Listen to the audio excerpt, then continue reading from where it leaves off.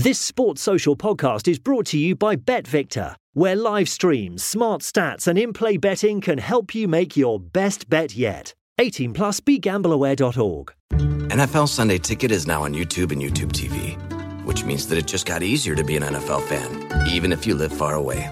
Like maybe you like the Bears, but you're hibernating in Panthers territory. But with NFL Sunday Ticket, your out-of-market team is never more than a short distance away. Specifically, the distance from you to your remote control. NFL Sunday Ticket, now on YouTube and YouTube TV. Go to youtube.com/presale to get $50 off. Terms and embargoes apply. Offer ends 9/19. No refund. Subscription auto renews. Hi, my name is Jonna and I play football for Chelsea FC and for the Swedish national team. And you are listening to the Blue Day podcast.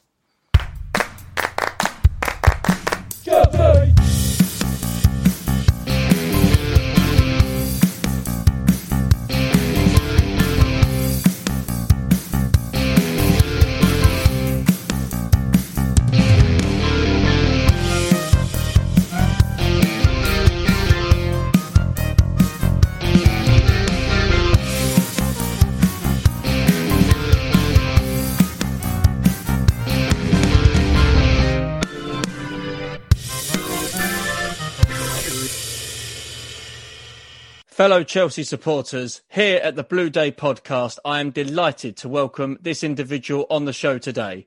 He is a man who 50 years ago was part of the 1971 Cup Winners' Cup triumph against Real Madrid. Plus, he made 19 appearances for the club, scoring 5 goals. Here is Derek Smethurst. Derek, welcome to the Blue Day podcast. How are you? Very good, Keith. Thanks very much for inviting me. That's absolutely fine. Derek, I just wanted to start off the show with a little bit of research that I conducted this week that I came across that with these achievements that really stood out. So I just wanted to sort of let you know, for me, the significance of, again, having you on the show, but also the significance of what occurred 50 years ago. Is that okay for me to share them? No problem. Fantastic. I'll deny anything. The 5th. I'm going to plead the 5th. No problem, Keith. Okay. According to the research, you are the first South African to win a European trophy. You are the first foreign player to score for Chelsea in a European competition. You are the first foreign player to win a European competition with Chelsea Football Club. And lastly, you are the first foreign player to play in a European final for Chelsea Football Club. How about that then? That's not bad for a beginner. No, that's not bad. That's not bad at all. Derek, I know it was a long time ago, but as I've done with my other guests, I'd like you to take me back all the way to the beginning. Who influenced you to become a professional footballer in the first place? I think when I was in South Africa, growing up in a sporting family, Mornay du Plessis, 8th man for South Africa. His father was a Springbok rugby player. His mother was a field hockey player, all captains, by the way. And my dad was an international player with South Africa. My uncle was an international with South Africa, probably the best midfield player South Africa ever had, period.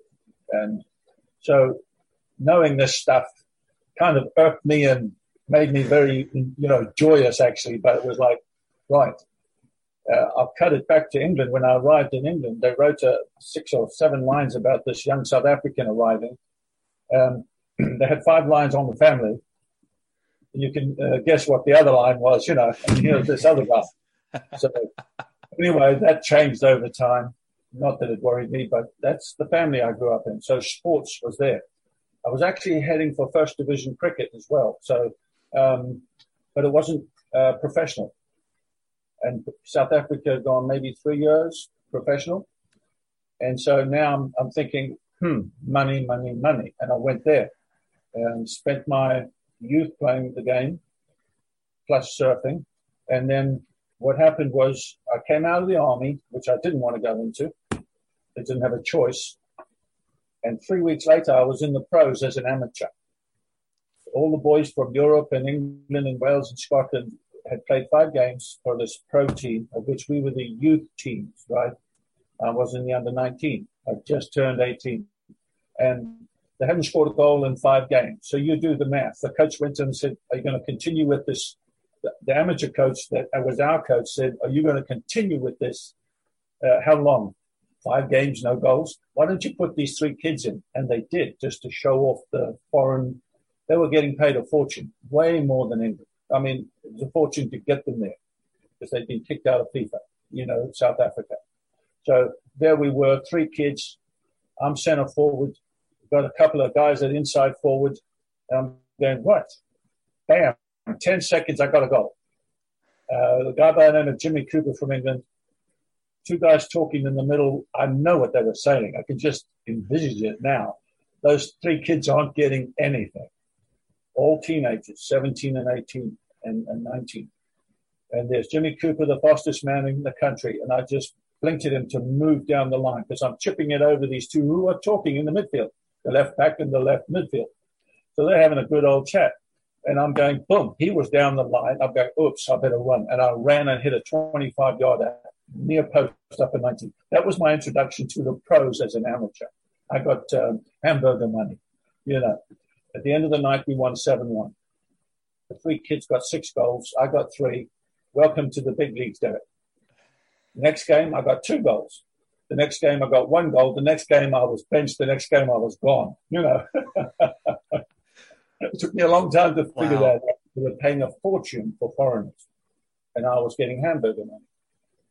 And then came the next, the manager of the top team in South Africa, Durban City. And he walked in, knocked on the door. My dad had just passed. My mum answered the door. He was a boxing promoter, so he knew how to do things. Catch a young man's heart in a hurry. So he said, "May I speak to your son, Mrs. Smethurst?" She said, "Come in, Mr. Elliott." And he said, "Derek, could you clear the dining room table, please?" Which I did. It's got this big, huge shopping basket, brown, thick paper. I don't know if anybody knows about those old days. Those things were huge. You go to the grocery store and you just about put everything in the kitchen sink. The big brown paper bags, yeah. So just hold it, Derek. He turns this thing upside down and out come the biggest notes I've ever seen in all my life, all neatly tied by the back. And I said, "Where would you like me to sign?" It was thousands. And I went, "Let's see, new car, new surfboard, wax for life." I'm made. Boom, I signed. And that's when my career started in South Africa. And 3 years later, I'd won four titles, major titles. And then I went to Norman Elliott, who had a deal with Chelsea, by the way. Chelsea would send him some players who they didn't think was going to get through and make it. But they don't tell them those things, and that's very, very good of them too, but they could go out, get experience, come back, maybe turn into a different type of player with 30,000, 40,000, 25, 50,000 watching these games. And so he said, "Okay," I pestered him. I want to go, just let me go, And what happened was he sent me, knowing the deal was good. I'll be back in 3 months. All the national press said the same. You'll be back in 3 months. I said, if I'm back in 3 months, it'll be with the medal. Blah, blah, blah. Young kid boasting now. So off I went. I got 4 weeks in the country to prove my worth. 2 weeks were wasted getting me a visa to stay. And I'm walking down the road in my flip-flops in December. I'm going 100 yards and I've got bad news. Smethurst, get back, get the leathers on, oh my goodness. So that was my mentality, beach bum, So here I am, 2 weeks to prove my worth. Finally get it. I think they made the political deal, through a few famous English actors and writers and all that. I know they did. So they got me that visa quickly. So I played. Can't become a professional for 2 years. That was the law of the land. Can't become one. That was the hardest part. In my first game, I'm running in mud. I'm a South African boy. We don't play in mud. We play on nice, hard fields with beautiful grass like they do today, right? Brilliant billiard tables. And so about 20 minutes in, my muscles are burning. I've been training in the sea, like running through about 6 to 9 inches of water on the beach where I lived, on South Beach, Durban. And that's how I trained for 2 months. It was out of season, see. And so here I am. I'm aching. My teeth are itching. My eyeballs are scratchy. Everything is like zinging in my head. 20 minutes in this mud, freezing cold. Bam, I hit a 25, 28-yarder, instep drive It was going about 90 miles an hour. I just said, that's it. I just clattered one, And a few minutes later, I scored another one. And then third game, I think I scored another goal or two as well in my second reserve game. So that was enough for them to take a look. They took a look at me. And I had to do that 2-year thing, became the leading goal scorer for 2 years in the reserves. They wouldn't play me. Unbeknownst to me, there were half a dozen first division teams who wanted to sign me. No agents in those days. You were your own agent. So, and I would have gone, well, wait a minute. And they were still there. And one actually came in later on and just through Keith Weller, spoke to him, Millwall guy, right? Benny Fenton. Kelly wants you badly. I said, how bad? That was after the cup final in Europe. So that all was another scenario. But that's my introduction to England and getting there. Wow. That's a brilliant story. My goodness. Just going sort of back to your sort of younger days and you aspiring to be a professional sportsman. Who was your idols growing up? You mentioned your family and how well they've done in South African sports. I'm assuming, were they sort of your idols? Was there any other outside influences that you liked? Yeah, there was one. He'd just been to South America, Argentina, actually, with the English national team. And they went on tour of South Africa, Tottenham Hotspurs. Just happened to be my youth team, right? We get these blacky grey things, comics, and we get in as the English first division, and we get them 3 weeks later in South Africa. And I put all these teams in, those little plugins. That's it, I don't know if you ever remember those. They probably cost a fortune today. But Jimmy Greaves, I'd seen him on the movies. We see it on the movies when we had no TV in South Africa, zero. So you had to go to the movies. Pathé News would come in, and they'd show 5 minutes, 10 minutes, and I would see Jimmy sometimes. And then when he came to South Africa, I watched him. He went around 5 defenders in a 12-yard span, like there were pegs in the ground. Just boom, boom, boom, a circle, a little training session. It was like a training session through nice little cones, And then at the last, his 6-yard box, he dummies the goalkeeper. The goalie's gone off. Best goalie in the country. He's quite brilliant, actually. And just went boop, at 1 mile an hour. And the players were still watching him that he beat. That's how phenomenal it was. And I was up in the stadium as a young boy, and I went, oh, my goodness. That's where I'm going. And I never lost what I had for him. Because to me, he's one of the greatest players I've ever seen. And we got the others, Georgie Best and all the others. But the one-touch, two-touch footballer, Jimmy Greaves. It's like Nicholson had said when they won the double in the 61. The reporter said, what are you going to do next? You just won the double, first team to ever do it. He said, one-touch football. That was it. That's where I was. And Jimmy Greaves was the hero. I mean, I couldn't get him out of my mind. Yeah. He was a fantastic player. As you said, he weren't just a striker. He weren't just a guy that would score goals. He would score all types of goals. And, I've heard fantastic stories about the man himself and what he did as a player. So, yeah, unfortunately, there wasn't many footballers that could follow in his footsteps of what he could do on the pitch. They voted him off off the English team. And you can't say anything about it because England won in 66. They won. So everything that the manager did, for me, he was a magnificent manager. Worst thing that ever did was he moved out in 70. In 70, he was brilliant at his assessment. But when he left out Jimmy, it was because of his mouth. It wasn't because it's like, well, but that's how he held the team. He said, "This is what I want. You don't give it to me, you're gone." And, Jimmy, well, he had a history of a few things, so did a lot of players. But he was still brilliant. He's just, yeah. Yeah. No, I totally agree. Jimmy Greaves, arguably Spurs' all-time best footballer and very underrated back here in England, in my opinion. I think there's partly because of there's not a lot of footage that's available of Greaves. I know in England there was a documentary about the great man himself and his footballing career, and it'd be great to sort of see more of him, sort of more of his footage when he was at Chelsea as well, and when he was at Tottenham. But no, fantastic sort of footage and a great story, Derek. Thank you for sharing that. You mentioned you was at Durban City, and then from Durban City you went to Chelsea.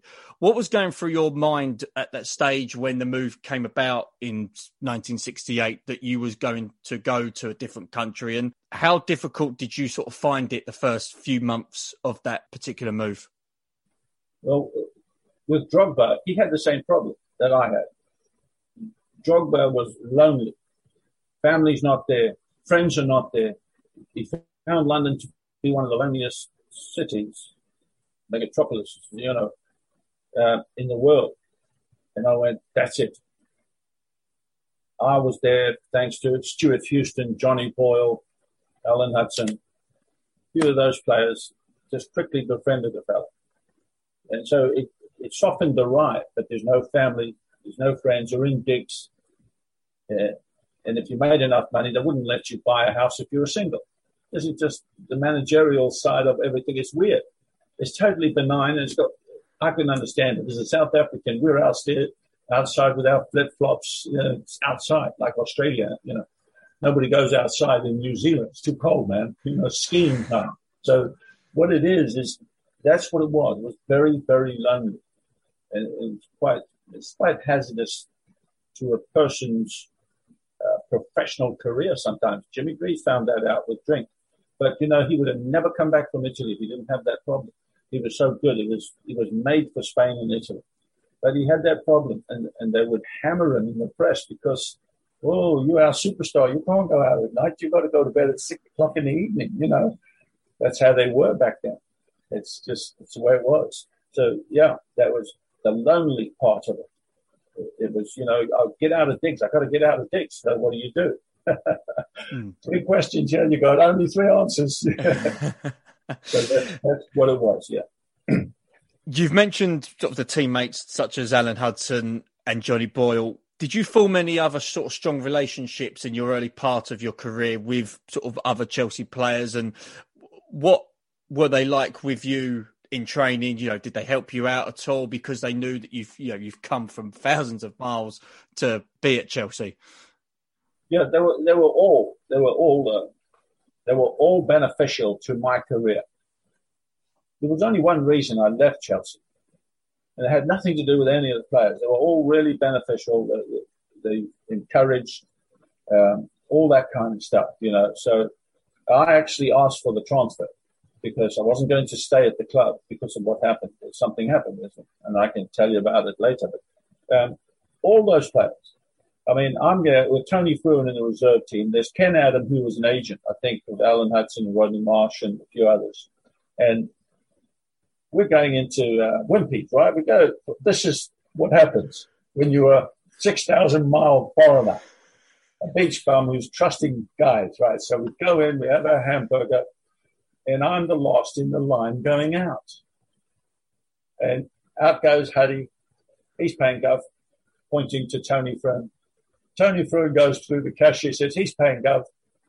Then Kenny Adam, the agent, he's paying Gov, and I see 3 guys hightailing it down the road at 100 miles an hour, right? And I'm going, don't tell me, he's paying Gov. Right? I paid for the 4 meals. Fine, no problem. I had some money from South Africa. They were lucky. It was the fastest I've seen those 3 running all my life, including Mr. Hudson and Ken Adam. So, yeah. That was my introduction to guys, because it softens the blow. You had fun. It was okay. It was good. You know what I mean? And it was good. Yeah. So I think that's the first and probably only story I'm going to hear of footballers actually going to Wimpy. That would never happen in this day and age. Absolutely not. That's fantastic. You mentioned previously that you spent some time in the Chelsea reserve side. What was going through your mind at that stage? Because it took a while for you to make your debut for the club, and you did make your debut against Burnley in September of 1970. Do you remember much about that game at all? It was freezing cold. It was like sleep. I'm the guy that from South Africa, the barefooted lunatic walking down the street. I remember that because it was freezing cold, and it was one of those games where you knew nothing was going to happen. Both teams were like that. It was like, oh, what are we doing here? We love this game, right?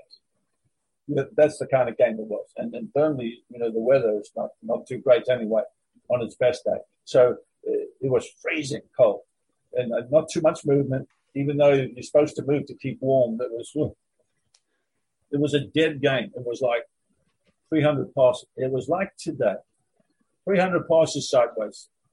Another 1,000 backwards. Yeah. Is anybody going to run forward? I actually got a picture of me in the goal mouth with going for a loose ball. The goalie got it. I don't think I ever got in there. That's the kind of game it was. So, and I remembered it well because, your first game and everything like that. I'd been injured for 3 months in the reserves for an Achilles strain. Still ended up being the leading goal scorer for the team. It was 3 months out, But I remember the crutches. They gave me crutches, and I nearly fell over and broke the other leg. And I just, was, yeah, Mr. Smethurst, take these things. He's ducking these, It wasn't until January of '71 that you scored your first goal for the club. That must have been a bit of a huge relief for you, being a striker, to get that first goal behind your belt and hopefully going to progress forward.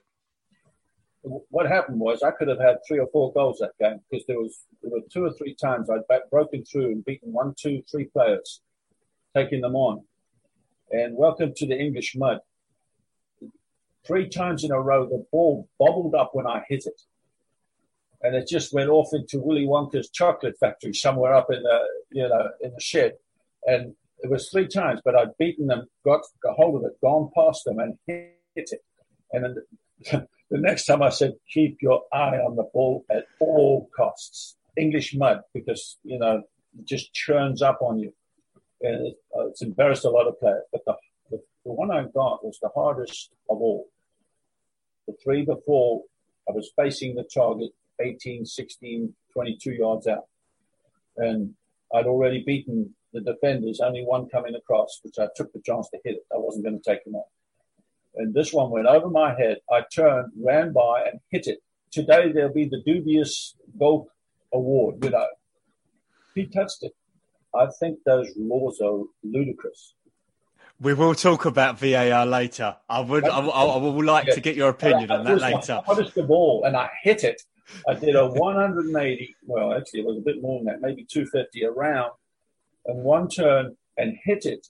And it clipped the toe of the defender coming across me about 5 yards away. He could never get to me. I was already turning.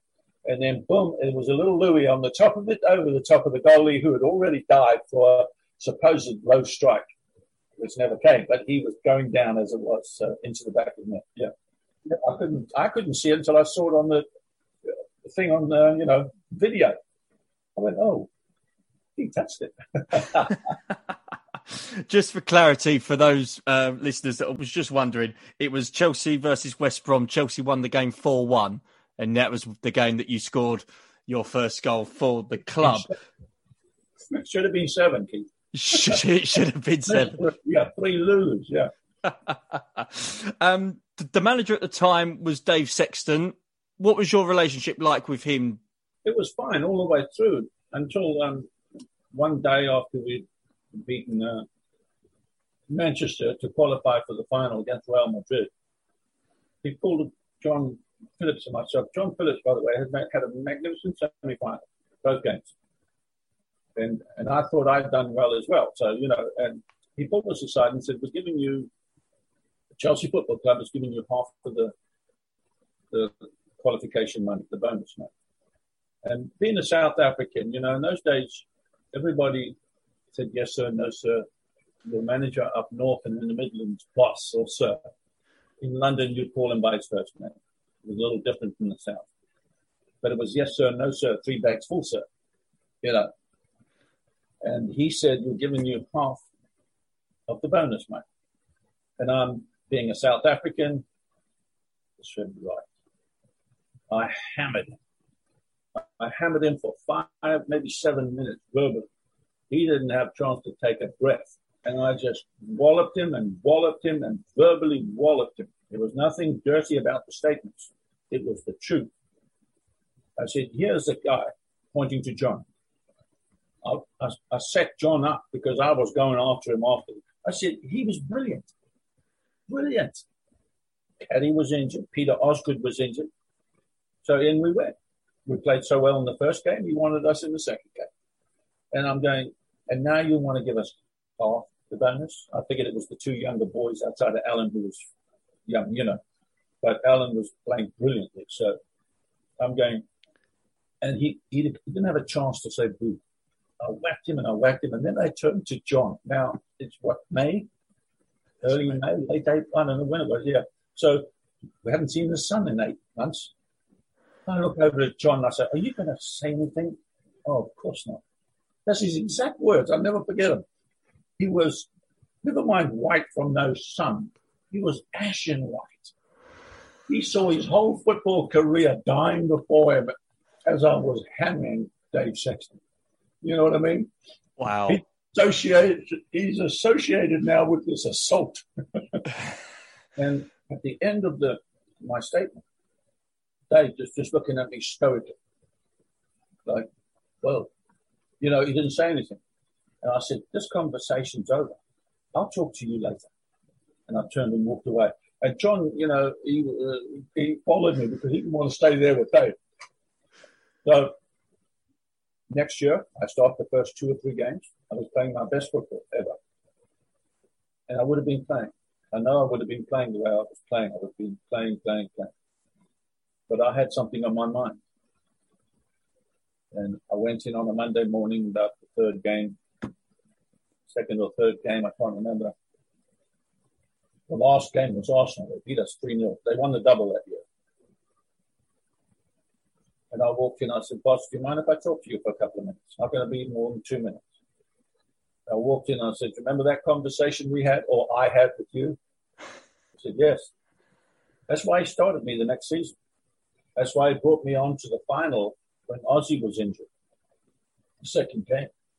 And Ozzy shouldn't have really played, but I'm glad he did. He was hobbling all the way through. But that's why he put me on. Because of that conversation that took place a couple of weeks before.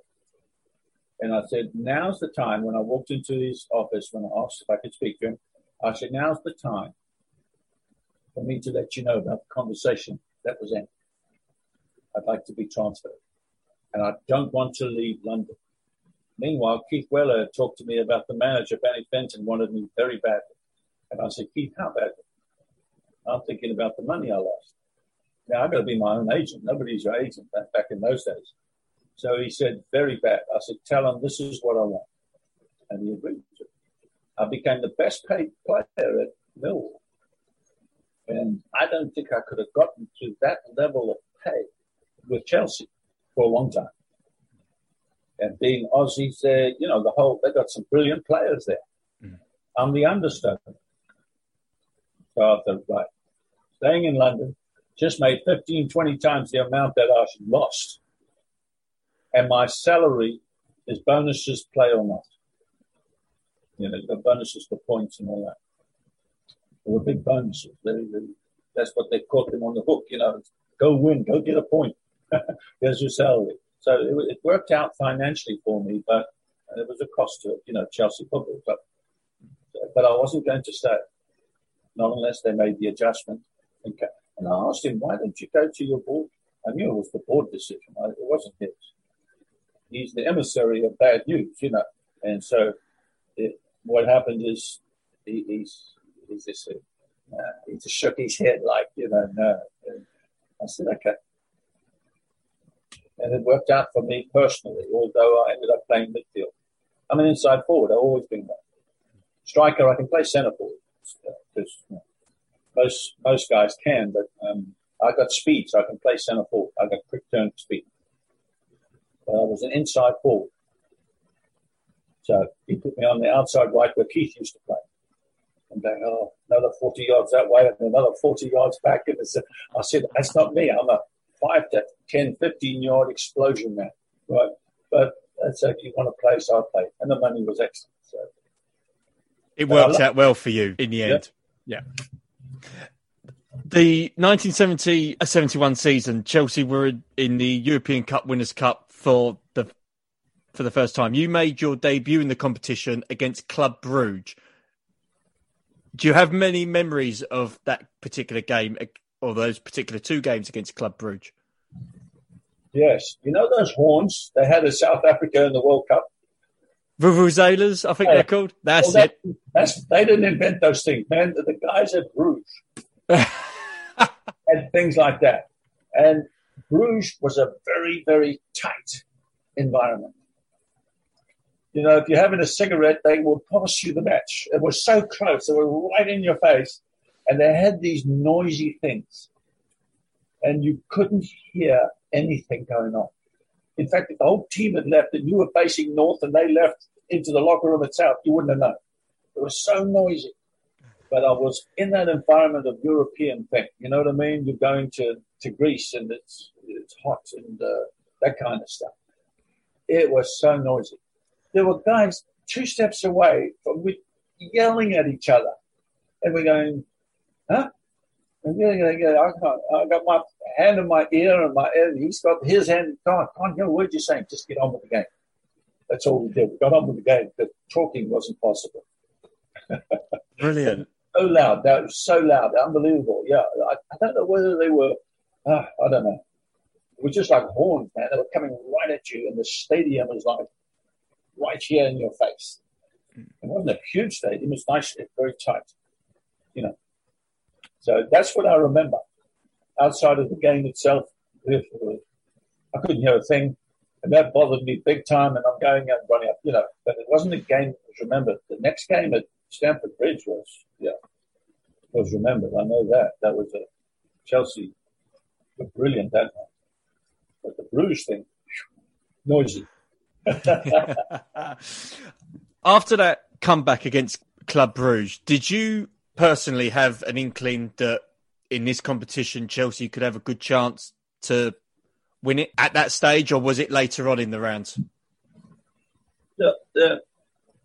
What it was is we were the underdogs of everything. What had we won before? Chelsea.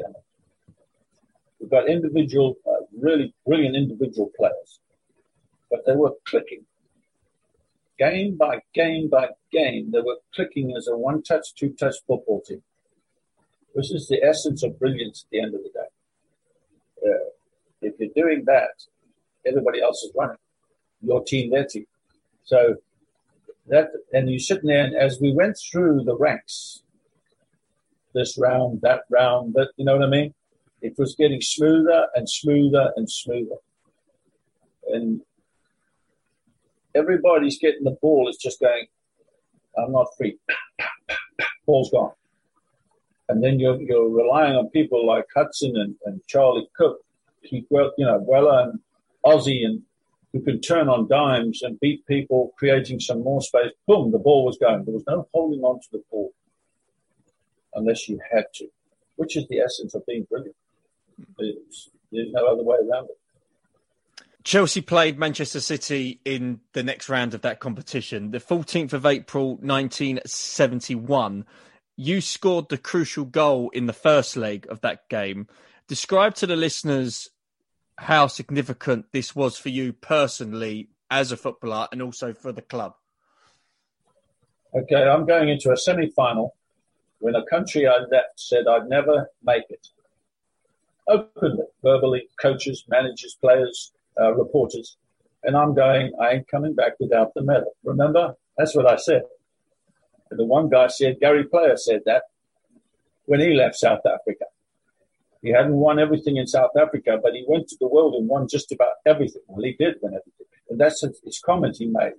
In other words, he's not coming back without the medal. It so happened that's the way it worked out.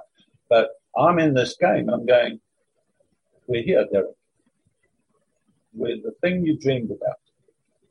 We're with the club that you didn't think you'd be at, because there was another club that was interested, but that was in Scotland. So I just took a up rocket into space, into heaven, in the difference between Chelsea and the other team, Hibernian. And that didn't pan out. Boom, Chelsea pans out 2 years later, after 2 years of having to be an amateur. Dave Sexton wouldn't play me and let them see if I could play, right? Because that's me. I'm gone. I'm an amateur. I can walk. And I can go back to South Africa for free. So here I am, semi-final, with some of the best players in the world, period. And if you ask me, what does it feel like? A kid in a candy store with no money. And everybody wants to buy me what I want. That's what I was like. And it's like, it was the hardest goal, I think, that I'd ever taken, because it came over my right shoulder from the right side. I can't remember if it was Davey Webb or who was it. I can't remember.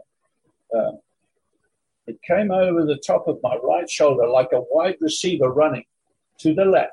And you've got to look back to the right, because Tony Brooks was right behind me one step and two others were coming in. I can see it in my head. And then over it comes over my right shoulder. And I'm just about to be nailed by Mr. Book. He's going to hit me. And I just went one touch, no backswing, side footer into the corner. 10 miles an hour. Mr. Corrigan, huge dude. He nailed me one game in this season. I couldn't walk for a week. His knee hit me in the thigh, dead leg, ugh. But we hit everything out in that night too. And what happened was all the high balls he was taking, the hard ones, the quick ones. He's very quick for a big man, very quick. And a soft little side footer to the far post. While I was going left, the ball was going right. He was finished. And that's what one reporter actually explained it that way. And I said, that's very good. You should have been a player. But that was my introduction to I can do this thing. And I've still got the shocking awe of what's to come a week later with Mr. Sexton. But that's okay. Everything worked out, like you said. It's good. That goal made it 1-0 in the first leg. The second leg, Chelsea won again 1-0 through an own goal. So we was off to play Real Madrid in the final. What were your emotions leading up to that game against Real Madrid? I was still trying to work out where my goal was offside. The ball came over from Johnny Boyle. I scored more goals from John Boyle than I think any individual ever. Both of the rowdies in America and, at Chelsea. But it came over. Three Russians, on the line and the ref, and they'd be going, didn't even argue because he didn't know. No, we still can't find it, even on the videos we look at. He's offside clearly, the announcer said. No, I'm fast. I wasn't offside. By the way, it hit the defender's head. And I wasn't offside when he hit the ball, you know what I mean? And he's sitting there going, okay.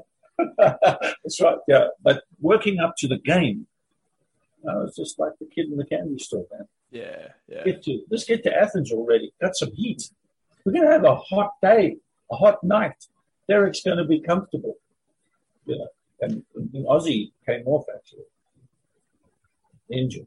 I was the only guy looking down at Sexton when I knew that he had to make a change in the 70th, 71 minutes. I looked at him like, and it's like, and he said, come on, get on. I think he did it from relief. But that was good, yeah. No, kid in the candy store. I was like Tigger. Tigger? Yeah. That was me. Let's get there quickly. When did you know that you was going to be in the squad for that return game? Because the first game was 1-1. Real Madrid scored late on, so the competition was decided for a replay 2 days later on the 21st of May, 1971. When did you know that you was going to be in the squad for that game? Well, they had some injuries prior to both games. And then the second game, obviously they had more injuries. Johnny Hollins, for example, he couldn't be, and there were others.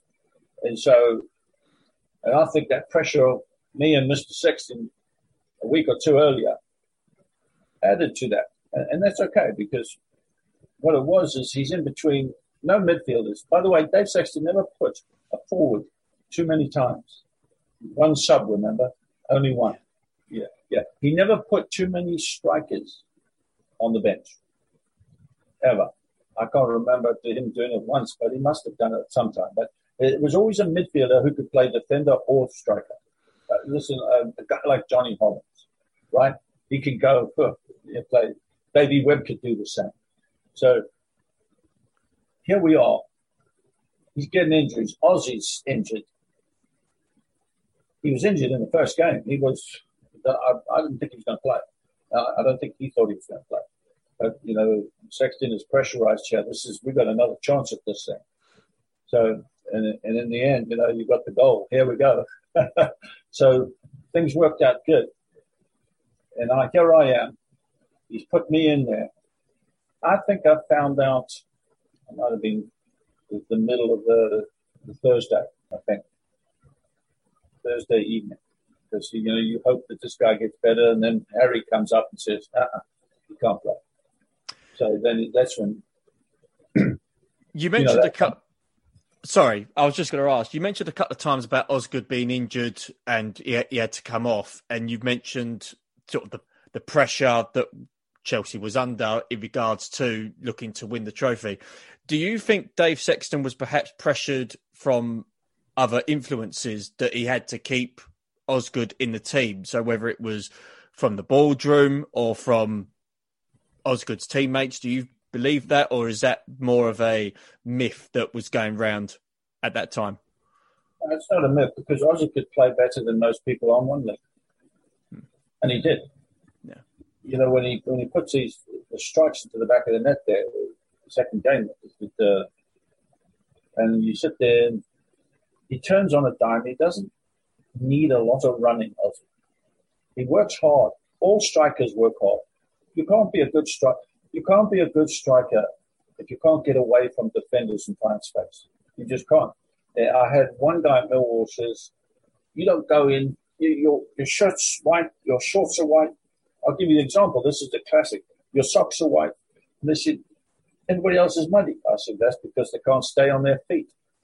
And that released that kind of a question, right? It just released it back to him. He said, I never thought of that.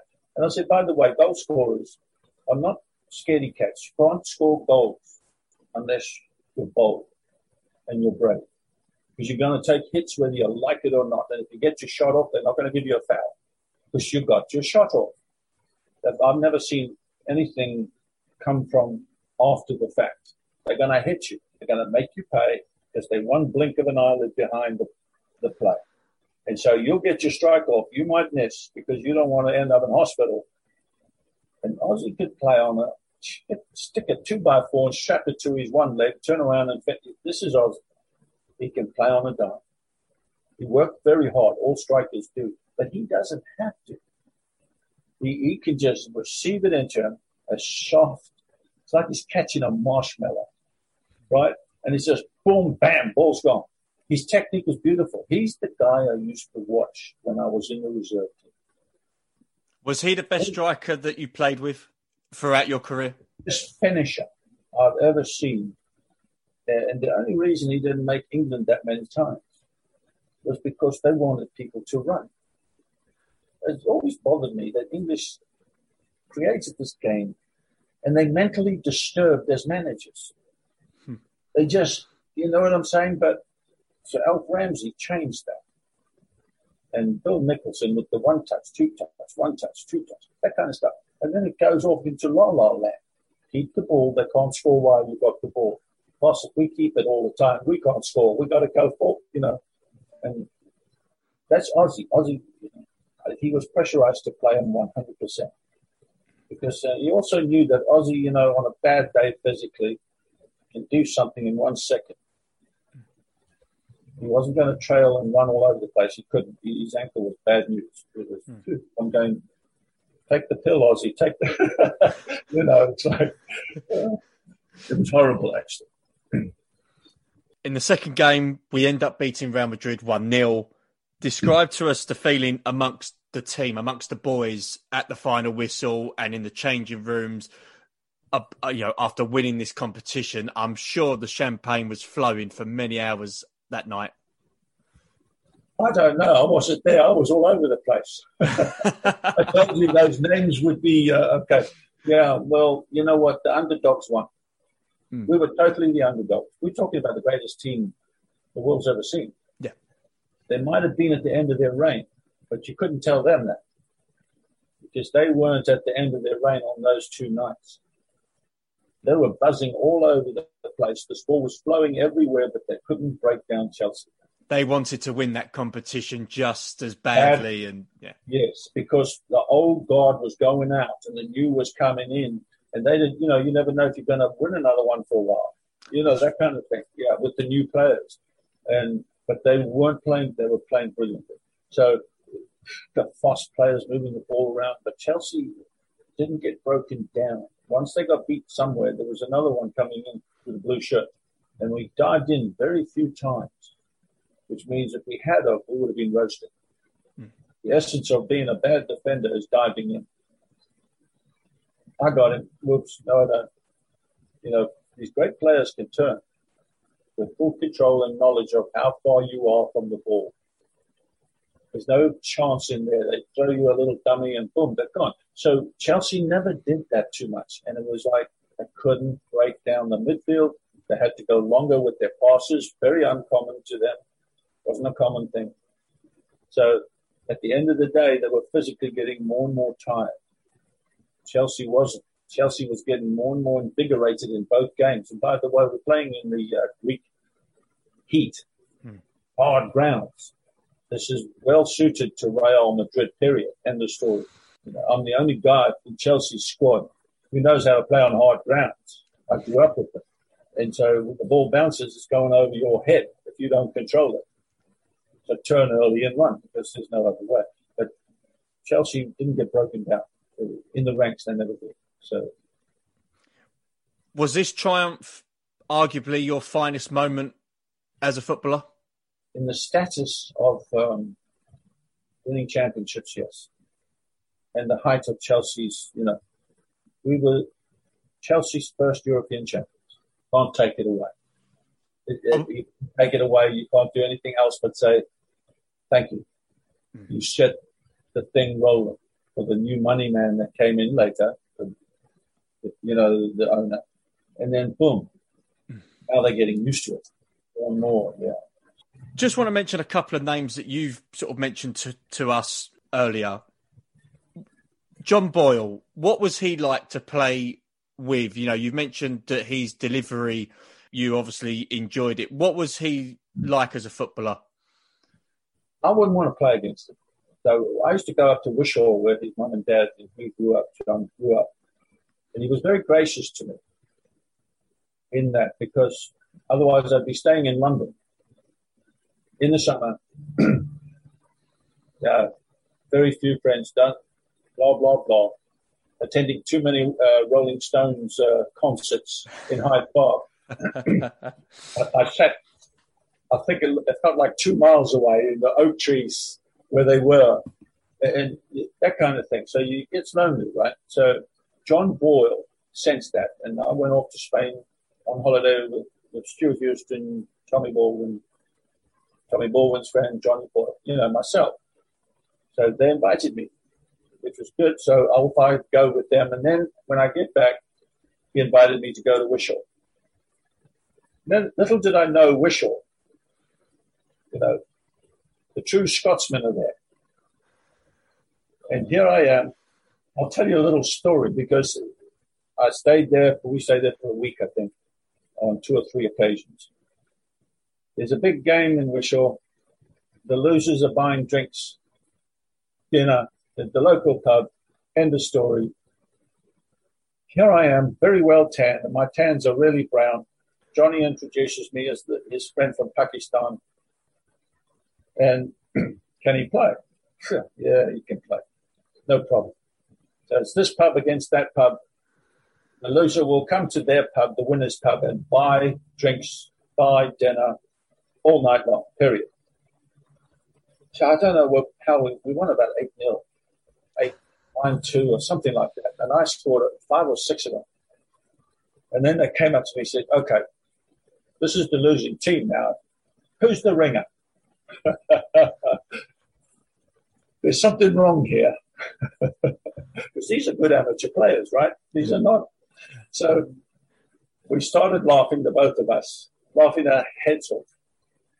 And he said, "Meet Derek Smethurst, Chelsea Football Club." Right.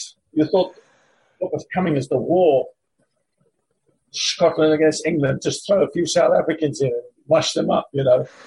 Actually, we were laughing so much, everybody on that field, that we decided we'll pay for each other's and this is good. Okay, so it was really, that was how I spent my summers while I was at Chelsea with John Boyle and his family, who were very gracious.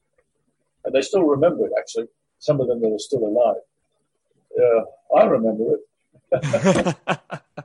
That's a fantastic story. Thank you for sharing that with us. They could not believe it. I was so tan. I was South African tan. It was like brown, you know.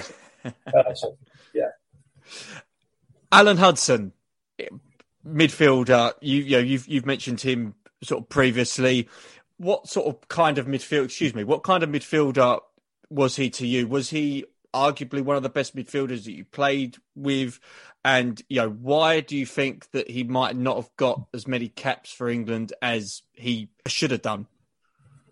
It goes back to the managers I spoke of before, the mentally disturbed ones.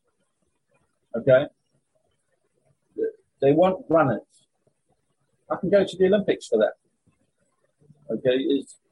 This is how, and they're still out there, these managers. They don't change. They don't adapt. They just don't adapt to the game. Well, worked on this game. No, you're playing different players. And you need to accommodate these players, because if you don't, they're going to chew you up, spit you out, and take all the points. And you've now got the brilliant players from around the world, not just in England or Scotland or Wales now, and beautiful fields. So here's Alan. We played in the reserve team. The second I pass him a ball, he plays it back, he's gone. I'm going, right, got a one-touch footballer. That's how I grew up. One touch, boom, boom, boom, like that. I played rugby. I was the smallest guy on the field, so I know how to get away from somebody in a hurry. So when I saw him play in the reserves, it was one touch, two touch, turn away, touch. If I don't run into position, I'm not getting the ball. Alan knew where to put the ball. That's in the reserves when we played together. And then he got his break. He got his break at Tottenham Hotspur, if my memory serves me right, because there were two of us who were going to start that game.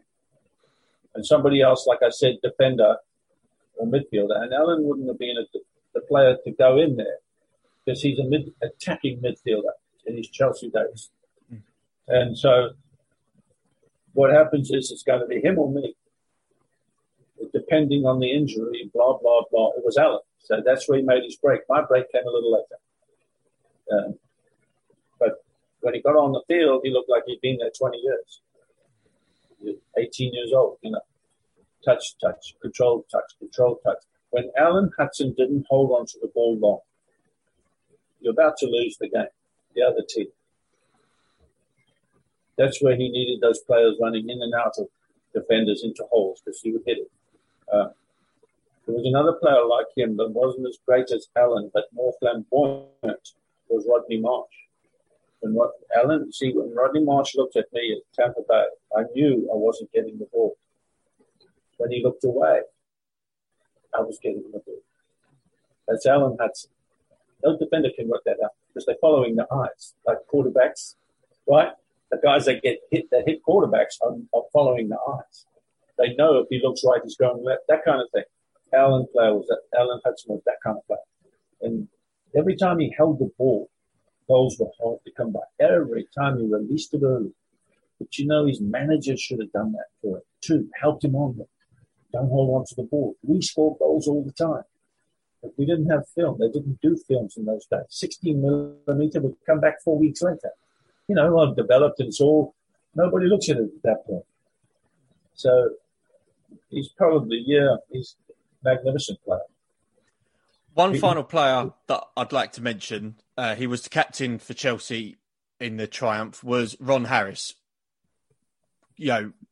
All-time appearance holder for Chelsea. What was he like in especially in the dressing room? He didn't say much, actually. He just looked at people and said, "Come on, man, let's go."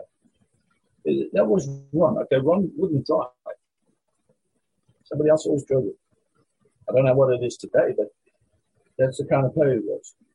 Ron Harris, we went on a tour to Barbados. Davey Webb and I are in a room. It's 3 o'clock in the morning. It's dark. We've been out drinking, having, dinner, all that stuff. And I see this shadow sitting in the seat. I'm going to give you a Ron Harris character. And I'm going, somebody's in the room, and they're going through our stuff and stealing, right?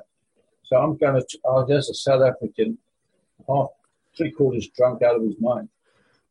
3 o'clock, 4 o'clock in the morning, seeing somebody sitting in a seat 6 feet away. And I'm going, I've got to get to this angle to come out and wallop it. I can't be lying on my back. That kind of thing's in my mind while I'm seeing this shadow. And then so this shadow sees me move. He says, come on, Dale, let's go down. Let's go get something to eat. I says, 4 o'clock in the morning, Buller. This is his nickname. Ron, it's 4 o'clock in the morning. What are you doing in my room? Davey Webb is snoring Z's out of there. You could, loud, woodchopper, And I'm talking to Ron Harris. I finally find out who it is before we're going to pop it. I was a boxer as a kid. I used to box. So I'm going, I pull him over to the left, get across him. And he says, we've got to get down. I'm hungry. Let's go. He wouldn't go down on his own. This is Ron Harris, off the field. I said, you ever do this to me again, I'm going to smack you. I'm going to knock you out. And he knew I would, but I wouldn't. But I mean, just don't do that. I think you're somebody going through my stuff. And then it dawned on me, who gave you the key to get in? The door was locked. He wouldn't tell me. This is Ron Harris on the field. I never saw him hit a 50-50 tackle. He'd let you go by thinking you'd won the day. He was so good at this, it was unbelievable. He would feign a little move away from you deliberately and then wallop you as you were going by. And good luck with that one, because Merry Christmas. He didn't go to the ball. He went through the ball. And in those days, the referees knew what a through the ball tackle was. Otherwise, we'd be playing three-a-side. Yeah. Yeah, you see some of these old videos and old games. You certainly wouldn't be able to do that now. No. It's wind. You shouldn't. You found your yellow card. It's like, what are you doing? They're messing the game up. And I think they're doing it on their own. They're doing calling of rules that seems to affect the feelings of the player. But he feels upset. Okay, I'll give him the next one.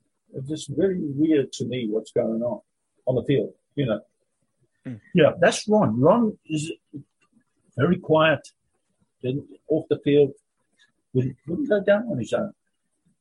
And you look at his game and he hits players, you can't say he's scared.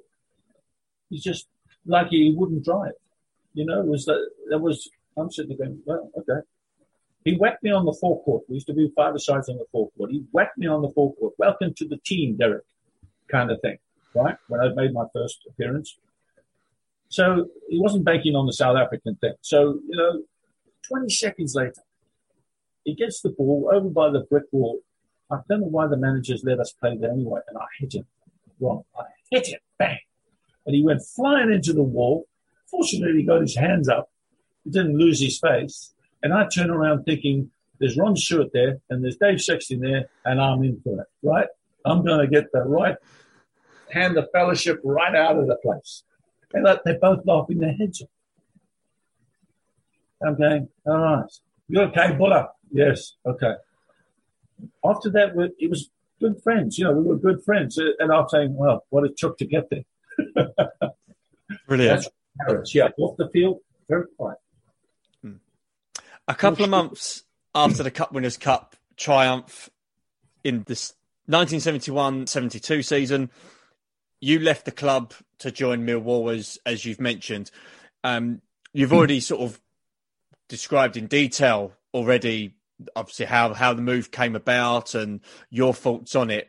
But just sort of to clarify on the situation, when the move came about, was you more relieved the fact that you was able to get away from this situation and concentrate on your career? What were your thoughts going through your mind at that stage, sort of between leaving Chelsea and joining Millwall? My thoughts were I would have stayed at Chelsea for as long as they wanted me, right? Had this issue not arisen. And when you look at the numbers, 19 games, a goal every 3.5 games, what could have been is not going to be. There were some players who played 10 games, never scored, but kept playing. Some players, it's just the way it is. I call it manager favoritism, not result favoritism. They don't think that way. They didn't back then. Some of them don't now. So I had moved with a fresh move because of what happened. It wasn't I was forced out. On the logistics of it, every 3.5 games, I'm scoring a goal. How many players can do that? So then I'm thrown into the Millwall thing at midfield, and I'm going, and I used to tell Benny, because he's been around South Africans, he knows them from Charlton.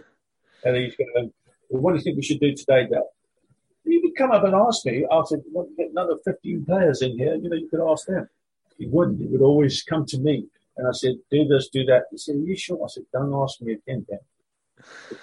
Take advice. Because that's the kind of relationship we had, right? Yeah. I would say straight out, he would want to know. I said, and by the way, that right midfielder you got, put him up front, inside forward, Martin Peters. You're the guy who said I played like him. I went, nobody plays like Martin. He's brilliant. I'm sitting there going, now you stick me out on the right wing. I'm not Keith Weller. He's brilliant as well. That's the relationship I had. And I stayed in that mindset, because if I didn't, I would have, right midfield thing, I would have gone. But he let me roam sometimes, and then I had fun. I'd go inside holes, come back out of the forward line. And that's actually, we had players who could play. Barry Bridges was there too. He was a good player, So that was my environment. That's how I liked it. That's what kept me sane, by the way. And the people there, the fans, they either love you or they hate you, but they tell you. And I love that. I love that. They'll tell me you're my enemy so I can prepare. But they, I had to learn a new language, by the way, No rhyming slang, man. Well, yeah. I did that in a hurry. So. Do you still use it now? Oh, yeah. Yeah. I want to confuse somebody, out it comes. Oh, yeah. I said, treat me right and I'll tell you. You never forget. Absolutely. Derek, I'd like to talk about the current state of football now. Fast forward. And I've asked this question to all my guests so far, and I know you've mentioned it tad briefly already on this interview. Your thoughts on VAR? Somebody had asked me that on Facebook. And I said, there's nothing wrong with VAR, but the people who run it. They are what is wrong. I said, if you're going to do this thing, don't sit and wait for 3 minutes to make a decision you're looking at, because it's based on somebody's feelings.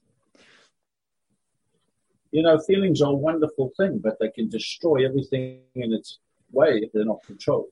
And that's VAR.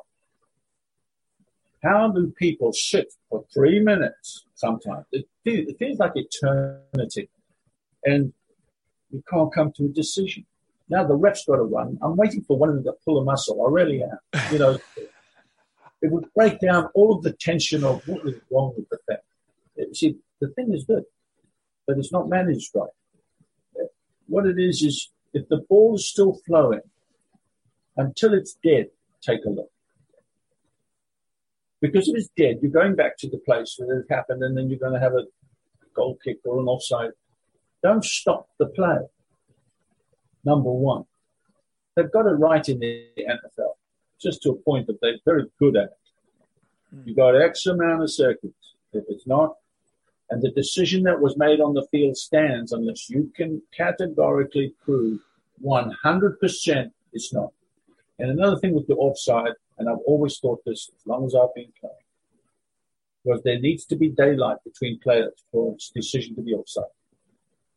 There's clarity. If you see daylight between the players, and I mean if he's got one ankle and it stops daylight, like that, there should be no offside. If there's daylight, offside. You don't need a counselor, a lawyer, a VAR, bar, where are you, bar? It's like, that kind of deal. So, and all of this professional fouls, basketball stopped it with free throws. This game can not just be destroyed by stopping all of this rubbish where you slow players down by professionally stopping them, right? And so it becomes 10 times harder now to score. What it is give them a 22-yard strike, no wall, after X amount of fouls on your team. Because one team can just break down the game of soccer, period, by doing all this defensive professional fouling thing. So, foul. After X amount of fouls by the team collectively, this is how basketball solved the entire problem of the physical getting in the way, in the ribs, elbows, everything like that. Is 22-yard strike, no wall. They've got to be on the outside of the D and spread outwards. Okay, I figure you'll get 1 goal in 3 strikes. It's going to just excite everybody. You're not destroying the game, but you're also going to destroy the professional foul and the commitment to stop the player because they played well. That's what bugged me all my life. It's so simple. It's basketball. We're in that stage where the great players were beating people and the big boys were just, professional fouls. So they solved it. And you're off. You foul out. You got, how many players on the bench now? Between 8, 9, sometimes now they have 10 to 11. And so you can only put 3 on. It's sheer lunacy. It's just something. It's stupid. So if they're coming off, let them go back on. Put players on and off. And why is there a fourth official? Why do we have to stop the game and watch somebody walk off? I don't see the rule that says you have to run it, by the way. But there, I was sleeping. So, and then they get threatened. I'll add on another 30, 40 seconds. You can almost see the lips moving. They're making their own rules, the officials. That fourth official should be changing the players. And there will be no exchange until the one is off by the fourth player. They got telecommunications. Hello, he's on. 24, boom, boom, whatever. Why can't they do that? The game will never stop then. It's all that kind of stuff. It's messed up. And, if the guy walks off, there's no rule, is there? No, but I'm going to put 30 seconds on. You broke the rule, ref. You either make the rule to accommodate or you've broken it, referee. And there's a lot of that kind of stuff going on. But I say daylight on offside. You got to be a blind man. Because daylight's easy to see today with these cameras and digital. It's so easy to see. It's easy to see when they play. It's an interesting concept, absolutely. And I think that eventually they will get it right because I think the technology will be brought in to have enough cameras, as you say, like the NFL, how they sort of do it. There is enough money in football now to get that right. And the amount of errors that have been made now, it's costing clubs points, it's costing fans, it's causing stress to the coaches, and a lot of the players now, especially this season, have come out and said they don't know what's offside anymore. They don't know what the rules are anymore. I'm watching it, Keith. I'm watching it like you, and I don't know. You go 30 seconds to prove your point. If you can't prove your point, this whatever you call stands. It's so simple. And okay, the dubious goal, my first game. There shouldn't be such a thing. Okay, what do they do in baseball? Forced errors. What are they doing? And if I'm using the American games because they got it right. Forced errors. Tennis, forced errors, unforced errors. And if I strike a ball and it hits 3 guys, it's my goal. I forced the error. So you go forced error, but that's going to look bad on my resume. That's why I passed the ball backwards. So my resume looks good. And I give it to my friend Harry over there, and he hits it to Larry. And put it this way, if you didn't strike the ball to begin with, there would be no errors. So because you've made the case in point... How simple is the thing? Right. Unforced error. You knock a ball back to your goalie. Nobody's putting pressure on you. The ball goes astray because it's a rotten pass. Things like that are so easy. But they don't want that. It's looking bad for the game. They all got to look good. on That's paper. right. That's right. It has to look perfect. And unfortunately, football going down the years, even when you was playing to the 80s to the 90s, it's never been perfect. The only thing that hasn't changed is they've never got it right. Yeah, absolutely. A couple more questions, Derek, before I do let you go for today. Chelsea this season, have you seen much of them where you're living now? And what have you made of how they've done this season? I'm tired of watching players play sideways and backwards when they have a way to go forward. There's a big difference about first forward. Can't go forward. It's usually because there's no runners. Then we've got laziness. So we're going to go sideways. We're going to look good. That comes back to that sheet of my passes. That's selling a player over in Europe now. We got 3,000 passes on They target. look at the stats and see how many times they've passed it. Yeah. Yes. No, what they don't do is how many balls did you hit forward on target? How many balls did you hit behind defenders on target? And that's the kind of thing I will not watch. I don't care if it's Chelsea or anybody. I just look at it and I got other things to do. I'm serious, yeah. Yeah, there's been many times this season, last season, oh Christ, even 5 years ago, Winger's making a run, he's beat the offside trap, midfielders out of look because somebody's coming towards him. Oh no, we'll pass it back. Yeah. They're playing too safe. It relieves responsibility, and I'll tell you what's dying in this game. Heading. Heading is dying. And near post and far post runs, dying. We don't see them anymore. Once in a blue moon. Oh, that was brilliant, wasn't it? It was a natural occurrence when I played. I think in regards to your statement about heading, I think heading's been sort of a lot of it's been brought forward because of the issue of ex-players having dementia. You know, it's been sort of obviously brought into the spotlight, and I know the FA at this stage of recording are looking into ways to improve especially the grassroots game and academy football about terms of heading. And I know there was somebody did a proposal about scrapping heading in football, which a lot of people have mixed feelings on it. I, of course, I've got mixed feelings on it myself. But as you say, when it comes to near post runs and far post runs, I can't remember a team in this modern era that do it well anymore. No. They used to. No, yes.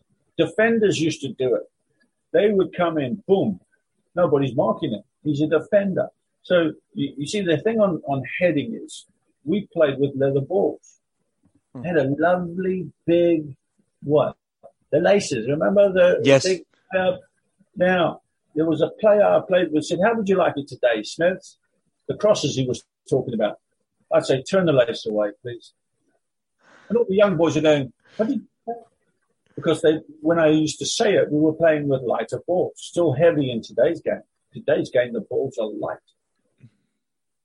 So the occasion for all of what's happened to these unfortunate guys with their injuries is getting less and less just by the bringing forward of a lighter ball.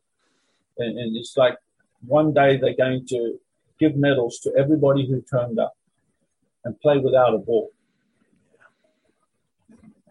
Oh, that was a lovely goal. What did you just do? I just hit it. You hit it back to me and I hit it in there.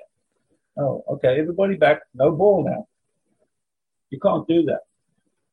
It's the occasion. We all knew the trouble, although it got enlightened later on to its extent, fullest extent, because some players were having problems that weren't diagnosed early. But now when they look back, they've had the problem. I scored 1/3 of my goals, 150 goals with heading. So the ball got lighter and lighter. Today, the ball, I'd love to hit one of those balls now. Man, they didn't do it. There was nothing protecting those balls when I started. That's right. Back like a Matisse still there. I'm fine over here. One eye moved across to the wrong side over there. But it's still a problem. Yeah. And you can't destroy the game to solve the problem. Now you have a bigger problem. I don't know if that makes sense. No, that statement just there, I think that sums it up perfectly. Absolutely. make the occasion worse by solving what was a little lesser. Still very big for the players who were injured. I'm not saying anything about that. That's not what I'm saying. Those guys are very unfortunate. It messes their whole life up. Now I've got a son with Williams syndrome, never spoken one word in 41 years. So I know that kind of trouble. I live with it every day. But you have to solve it. Take care of it. Yeah. That's what man, they're still having cups of tea with scotch in it, I think. I'm talking about the FA. Yeah. Derek, final question on what, in my opinion, has been one of the fascinating interviews. I'm only 70. Okay. No, honestly, it's been absolutely fantastic. How do you look back on your Chelsea career? I wish very much that it hadn't happened the way it happened when I left. My decision was a right decision. What Chelsea did was not right for two players. And both of us never told the team. I think if we told the team, they would have gone ballistic. Because all teams do when they hear that stuff. And so it's unfortunate I didn't extend it because I was playing my last season that just begun very well. And that was my goal. But hey, and the manager didn't want to fight for us. And I can understand that to the point because it's his job. It might have become a problem if he goes in and picks a fight with the directors. So it's not he was doing what Dave Sexton did. But I had alternatives and I took them. So, and that's the sad thing, yeah. So, but there's still, that European Championship. Nobody else can win that one for Chelsea. Absolutely not. And for this interview to celebrate, at the end of the day, this is a triumph. 50 years since Chelsea first won the Cup Winners' Cup. And Derek, I just want to say on behalf of Blue Day Podcast and also Chelsea fans that are going to be listening to this for years to come, I just want to say thank you very much for your time today and for taking us back all those years ago and sharing us your memories and stories. I absolutely appreciate your time. Thank you. Thank you, Keith. It's been an absolute pleasure. Derek, thanks very much. Thank you. Bye-bye.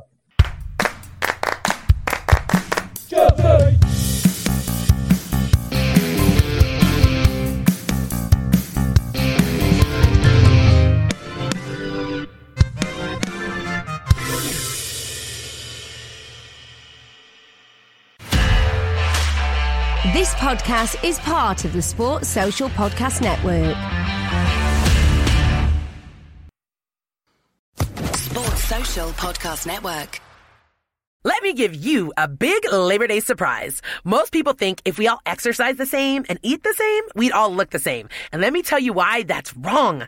Your body is unique and your metabolism is unique. I'm Lacey Green and I'm a super trainer at Body. That's BODI.com. And you can't see me, but I don't look like your average personal trainer. I'm curvy and I'm proud of it. So I created a program for beginners only on the Body app to show people like us how to get incredible results and be our version of happy and healthy. This isn't just workout videos. It's people like you and me. It's community. It's incredible trainers. It's easy to follow nutrition and mindset experts to help you reduce stress and just feel better.